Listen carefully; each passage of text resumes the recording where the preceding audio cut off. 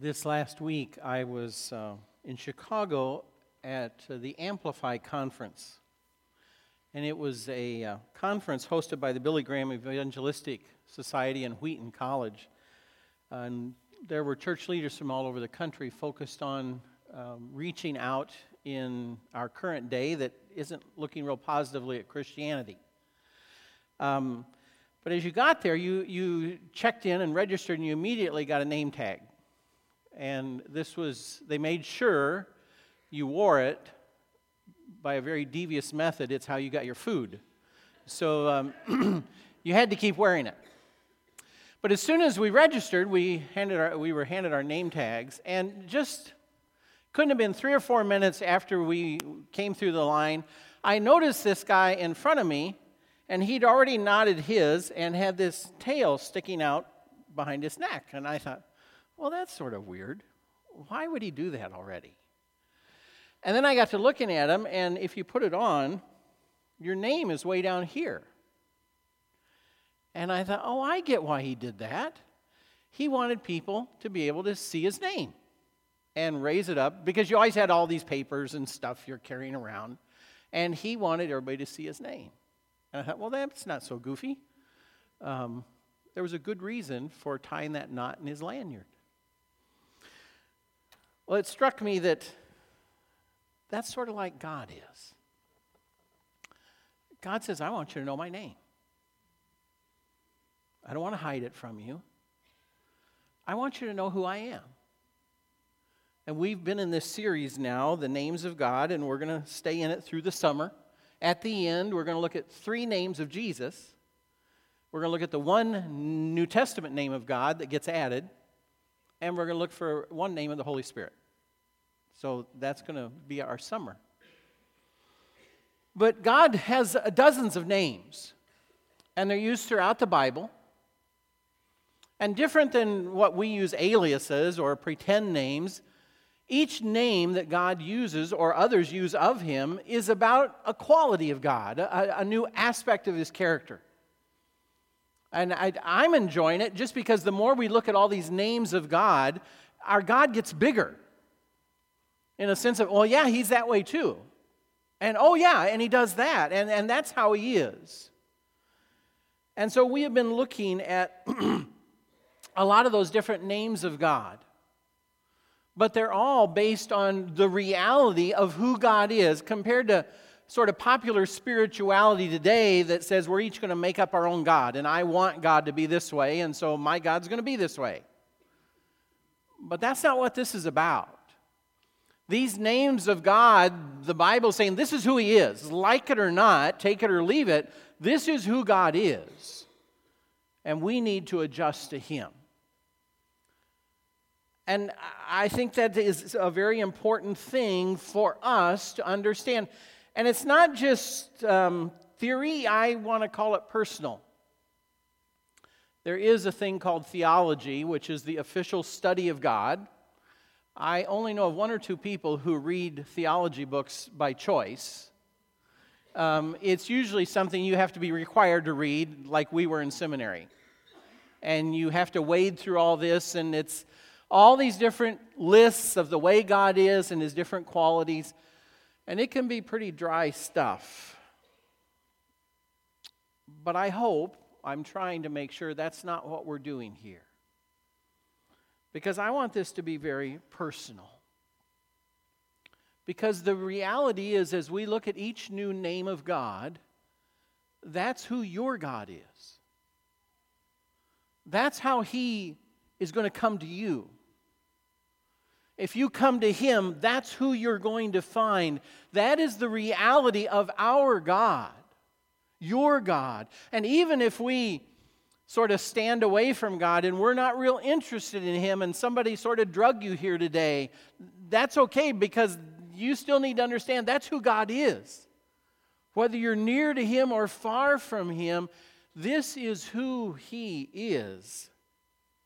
And He wants you to get to know Him in all of these qualities, in all of these traits. My hope is that this is a very personal study. And that as you walk away each week, you walk away with a little better picture of who the God you pray to every day. That's who He is. And the God next month you're going to deal with, that's who He is. We'll see that today. He's not going to change. That's who He is. Well, today we want to talk about a mountain and a rock. And the reason I put that is we've already talked about God as a rock, as a mountain. But there's a vast difference for who we have talked about and who we're going to talk about today. We've already looked at God as El Shaddai, God the Almighty. The concept there is the mountain God. Shaddai is this massive mountain. Picture for you in your mind whatever is the biggest mountain you've ever seen, whether that's in a picture or you've been there. I love the mountains. That's probably why this is one of my favorite names. I didn't grow up in the mountains. I grew up in Illinois cornfields. Maybe that's why I enjoy the mountains. And the bigger and the more massive and the just the more wow, I love it. So I love this picture. But then the L in front of it is God the mountain. And I explained that what that means is you take the mountain, the biggest mountain you've ever seen, and now multiply it exponentially, and that's who this God is. And He is this massive, mighty mountain of a God who is dependable. Remember, this is the God who showed up for Abraham when Abraham was doubting, am I ever going to have a child? Am I ever going to have this nation? And El Shaddai comes and says, I, the mountain God, will take care of you. You can count on me. I am the dependable God. That mountain will never move, and I will never move. You can count on me. I am El Shaddai, God the Almighty. But that's sort of theology. We can write that down. We can list that. That's the way God is. But we come today to a more personal discussion about God. And it's from David. It's over in Psalm 144. I want to read 2 verses. Actually, the scripture that was read for us from Samuel is the prayer that David offered, and he wrote it down in Psalm 144. Praise be to the Lord my rock, who trains my hands for war, my fingers for battle. He is my loving God and my fortress, my stronghold and my deliverer, my shield in whom I take refuge, who subdues peoples under me. David says he is God, my rock, Jehovah Tsuri, God, my rock. I want to stop there for just a second because I love how this fits together. Remember Jehovah, and that's the word he uses here. I know your Bible says Lord, all in caps. But how he wrote it in Hebrew is I am, because remember Jehovah is I am. The I am of Moses, tell them I am sent you. Well, God is a lot of things, and David realizes I am is my rock. This rock that I can go to, this place of refuge, that's who he is. He is Jehovah Tsuri. Picture this rock that you can climb up on. You ever done a river thing like rafting thing or an inner tube? We used to do that a lot with the youth group. And you're going down this river and you want to, well, I want to stop. Well, that's harder to do than you might think. And you try and grab branches or grass along the shore. Well, that doesn't work. The branch breaks and you're on down further. The grass pulls out.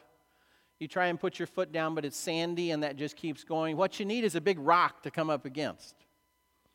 And then you can come up on that rock and you're stuck and you can crawl out. And it feels so good. That water's been cold and this rock is warm in the sun. And you crawl out on that sun and now that river that's going past doesn't bother you at all. It's sort of pretty to look at. Because now I'm up on this rock and nothing's going to move this rock. I'm safe. God, my rock. This is what David says. David, God is my rock. It's also that word stronghold, that fortress. And I thought, how do we think of that today? Well, it's pretty easy. I think we live with a lot of fears in our world today. And you get to the car in the parking lot and you get in and lock the door and you're okay. But even better, you get home and it's been a long day or a scary day or a draining day, and you get home and you shut the door and you sit down in your favorite chair and you're home. You're safe. You're away from all of that. That's the word that David uses here. It's not about the size of the rock, it's about the safety and the security of the rock. And David had come to understand that for him, God was that rock that he could climb up on and be safe. That fortress that I could come inside. The other word that's used there is the high tower or stronghold. But it's that sense of this fortress that's built up high, and once you get up in there, the enemy can't touch you. David said, God, that's who you are. You're that place of refuge for me. And that's what he wanted. And the thing is, this is a testimony of an eyewitness. Now I want you to notice what we read. Psalm 144, the end of the Psalms. By our best guess, this is something David would have written towards the end of his life. But look on the screen, way back in chapter 18. Almost word for word. David writes, "The Lord is my rock, my fortress and my deliverer. My God is my rock in whom I take refuge, my shield and the horn of my salvation, my stronghold." I want us to think about this for a minute, because notice how we have bookends. Psalm 82, what does David say? God is my rock, my refuge, my fortress. Psalm 144, he says the same thing. Now the Psalm 18, a lot of us who are older might say, well, yeah, that's easy for him to say. He's new, he's young. Wait till life gets a hold of him. We're pretty sure he wrote Psalm 18 after the beginning of his life. Saul had tried to kill him, and God had protected him, and he finally was king. And as he became king of Israel, he immediately was confronted with the Philistines. And now he had defeated them. And so now he's, for the first time, feeling pretty secure as king of Israel. And he says, Psalm 18. But a lot of us would say, yeah, that's good. You're a new Christian. Trust God. But wait till the difficulties of life come. But that's why I think it's so important to realize that when David is old, he still writes 144. God, I've now lived my life with you, and I still say, you are my rock. You are my fortress. You are my refuge. You are my high tower. I have always felt safe in you.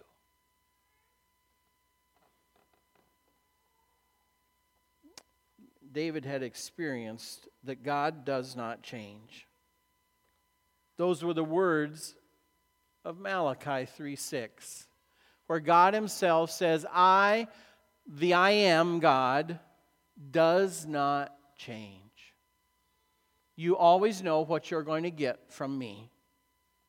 And that is the testimony of David. I want us to look a little bit and think about some background of this witness who is testifying to us that God, we can rely on God as a refuge, a rock, a fortress. We see David as a very famous person, but he didn't start that way. Most of you know the story of how David was selected to be king. God tells Samuel, one of Jesse's sons is your new king. Go find him. Samuel the prophet goes to Jesse and said, I need to see your sons. And they all parade by. God keeps whispering in Samuel's ear, nope, nope, nope, nope. Gets to the last son that Jesse produces, and God said no to everyone. It's really a fun story because at that point Samuel's saying, God, we have a problem here. You told me his son would be king. We've gone through every son. You've told me no to everyone. He finally goes to Jesse and says, you got any more kids? And Jesse says, oh yeah, there's David, but he's out with the sheep. And of course Samuel says, would you get him in here, please? And of course David comes by and God says, yep, that's him. He didn't start as a famous king. He started as even the one his own dad says, oh, forgot David. And that's how he started. And if you know David's life, it wasn't this huge list of triumphs. He didn't do it all right. He wasn't the perfect man. He stole another man's wife, Bathsheba, had adultery with her, and then kills her husband to cover his sin. He did wrong things. And he didn't always have an easy life. And I think that's important for us to hear and see. Because I think so oftentimes we assume that if God is going to be my rock and my fortress, then that means He should bring me a perfect and easy life. And that's not what David experienced at all. He constantly had enemies that he had to fight against. He lost a son as an infant. His family had feuds internally. At times, his enemies defeated him. He was punished by God. One of his own sons led a coup against him and tried to steal the throne from David. David did not always have an easy life. But at the end of his life, he was still willing to declare, God is my refuge. God is my fortress. God is that strong tower I can retreat to. And that's why he wanted to praise this God who had always been with him. And I think there's an important lesson in that we need to hear. God does want to be your rock. He wants to be Jehovah Tsuri for you. God, my rock. He loves you that much. He asked His one and only Son to come to earth and die for you. That's how much He loves you. And He sees us as we are, like David, not always perfect, not always doing it right, but He still loves us. He has that kind of unconditional love, not because we've earned it or deserve it or are good enough, but because of who He is and His nature of love, and we are His children, created in His image, so He loves us. And He wants to be there for us. He wants to be that rock. That doesn't mean life will always go well. But that doesn't mean He isn't there to be our rock of refuge.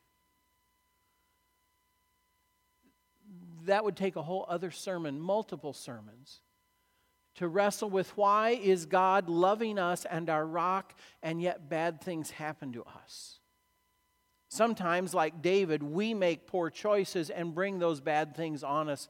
But other times, it's because we live in a broken world. And Satan is alive and well and active in this world we live in. We live in a war zone. But none of those diminish the fact that God is there and wants to be that fortress for us, that rock that we can crawl up on. Sometimes, as we heard in the 23rd Psalm, God walks with us through that dark valley, so that He is always there ready for us to come to Him, to be safe with Him, that we need Him. God is God my rock. That is a name of God. That is a fact. The question isn't, is God a rock for us? The question is, will we come to Him? Will we climb up on Him? I think we in our world are often raised to try and handle everything on our own. We're going to solve our own problems. We're going to figure things out. We're going to look on the internet. We're going to watch a YouTube video. We're going to buy a book, go to a conference, get something off the TV. We're going to fix our own problems. The problem is, sooner or later, we're going to run into a problem we can't fix. And we're going to realize, I need a fortress. I need a place of safety. I need God. I need God who is God my rock, that I can crawl up on and be safe. Though the flood waters are washing all around, and though I almost drowned in those flood waters, I can crawl up on this rock and be with my God. And He wants to be that immovable rock, that fortress that cannot be broken into, cannot be moved, and He will hold me there. I always picture that 23rd Psalm shepherd with his arms wrapped around us, with his rod and his staff there to take care of us. I was joking with Carrie about the worship service, and I said, now we're singing about God the rock, not Jesus the rock. Because there's a ton of Jesus rock songs, and He did a great job. He snuck in one. But that's okay, because I want to end with Jesus. Because you see, Jesus is also the rock. He is God. This is God, my rock, continued as Jesus. But notice what Jesus offers us. Come to me, all you who are weary and burdened, and I will give you rest. That's who Jesus wants to be for us, that rock that we can come to, because He also cannot be moved. They killed Him, and He lived again. They tried to turn the entire nation against Him, and they failed. And with 11 guys, He changed the world. And He says, you can come to me too. Whatever life is throwing at you, whatever struggles you are having, and He doesn't erase all those. Please understand that. Don't let your current circumstances be your ruler for evaluating whether God can be your rock. Realize that He will be with you, and He invites you to come to Him and find your security in Him. Because as David will testify after an entire life of ups and downs, as David would say, God was always my rock. God was my fortress, my strong tower. I always found safety in Him. And that's who God wants to be for you. Let's pray.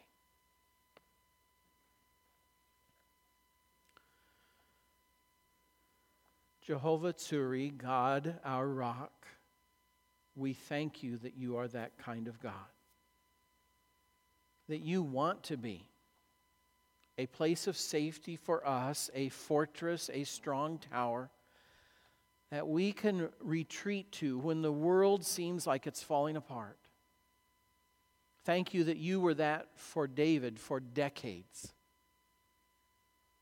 And he always found You faithful. Father, help us realize You will be that for us. You are God, my rock. Help us realize it's okay to need You. And it's okay to come to You. And we don't have to be perfect. David wasn't. But You love us and You want to be that refuge for us. That place of safety. I pray that Your Spirit would guide us. Your Word would speak to our heart as well as our head. And help us realize we can come to You. And we will find that safety that David found. Thank You. I pray this in Jesus' name. Amen.